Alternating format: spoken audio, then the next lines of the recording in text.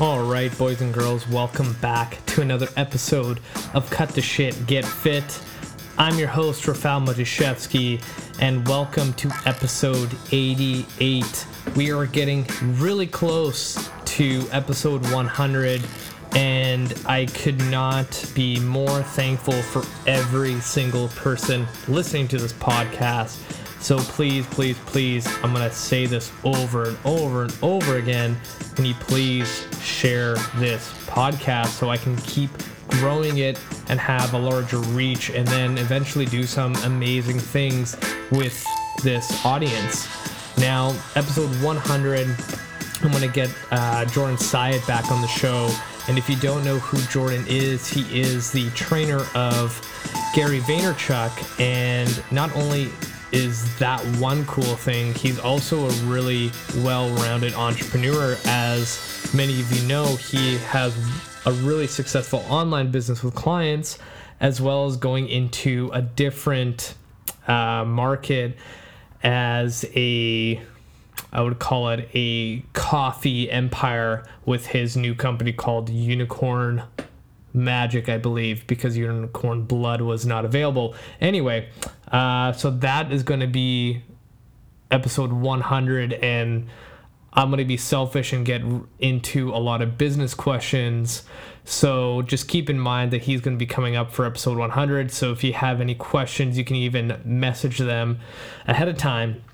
I want to do a couple shout outs for the most listened cities. I'll just do the top 3 because they seem to change almost every week. So number 1 is Boston. So shout out to Boston. Number 2 is LA. And number 3 is Toronto, Canada. Shout out to Toronto. And again, thank you for the support.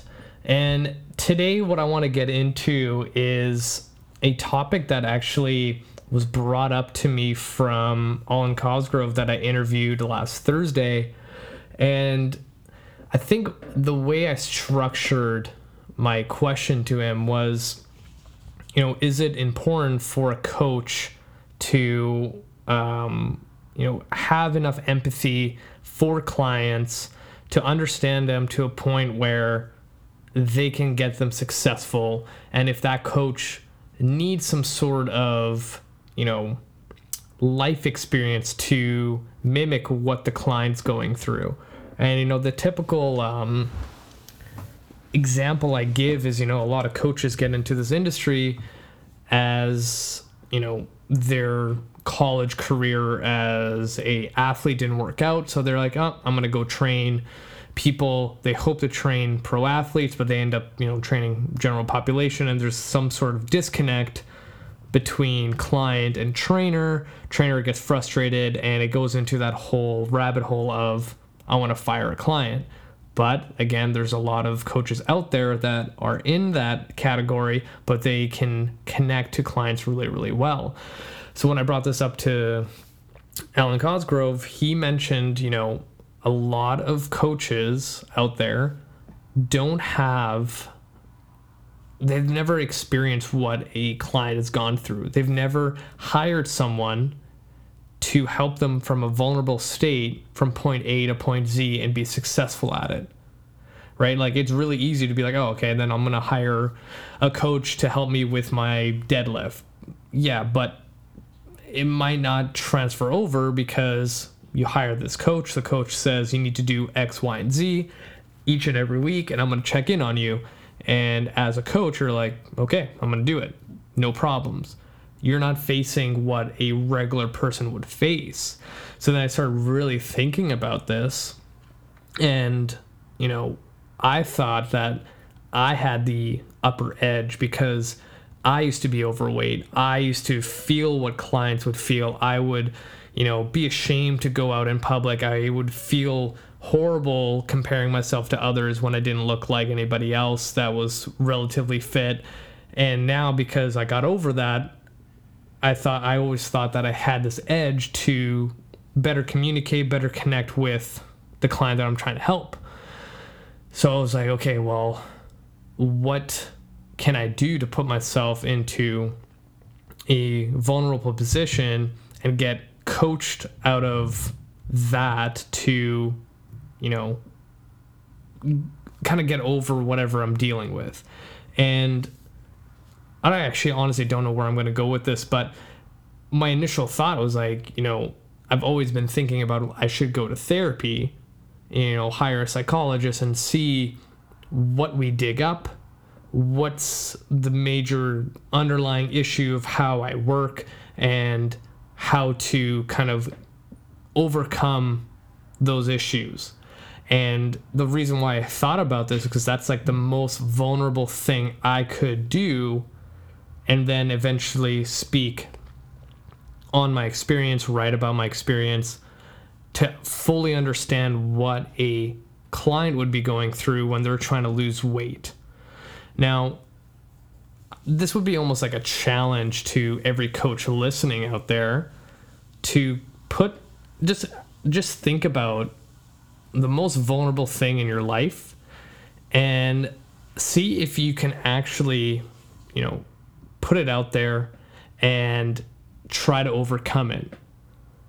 And then thinking about that's what clients go through every single day. They wake up and they're like, oh shit, I have the gym today. I have a million things I need to take care of, and I have to deal with this thing at work, and I have to go home and deal with blah, blah, blah. And at the same time, you have a coach that might not understand what they're going through in their life, telling them that, you're just being lazy. You just need to push through, you need to go do it. That might not be the best approach. So now thinking about your most vulnerable thing in your life, if you had someone in your life saying that, oh, you're just being lazy and there's something wrong with you, just like go do it, you'd kind of be like, oh, fuck off. Like, I don't, that's not how it's going to go. So my whole thing, and what I'm going to dive into next, is to look for a therapist and really put myself in the most vulnerable position and try to work through my shit, just so I can better understand what the people I'm training are going through. And I think this is kind of like next level stuff when it comes to coaching, and even like young coaches, this might sound stupid, but this is what's going to take you to the next level. And all the, fitness enthusiasts that listen to the show that may be looking for a coach, this is what I've been kind of preaching the last year on this podcast, is that there's some certain requirements of a coach you should kind of look for. And my big one was, find a coach that's bleeding passion. Like, they will do whatever it takes to make you successful, but then also ask, like, what are they doing for personal development? And I truly believe that personal development is so big. Like, coaches don't need to constantly be reading books on training. They should be also reading on stuff that will, help them just become a better human being. And also that helps with, life experience, but there's ways to make that come by faster, right? If you're actually taking the time to dive into stuff that you don't know, that might sound hokey or like stupid, but they will give some sort of benefit. So all the clients out there or people that are looking to hire coaches, like, ask them, like, what are you kind of working through right now? And that's kind of one of the questions I ask my guests on my show, like these successful coaches and business owners, what are they struggling with? And you'd be surprised that, all these coaches, they're not perfect people. They have their own shit that they're trying to get through. And the key is to see if they're actually willing to let that vulnerability out and work on it. So kind of random thoughts, but I think this is kind of the next level stuff to kind of separate the rep counter coach to the coach that's going to take you to places in your life that you would never imagine. So I'm kind of curious to see if I can get any feedback or thoughts on this topic from you guys listening. So feel free to reach out and let me know what your thoughts are, and kind of start this conversation and kind of, push it into the industry and see what happens. So I'm going to leave it off at that, and more interviews to come. Please share this podcast, and we'll chat again next week.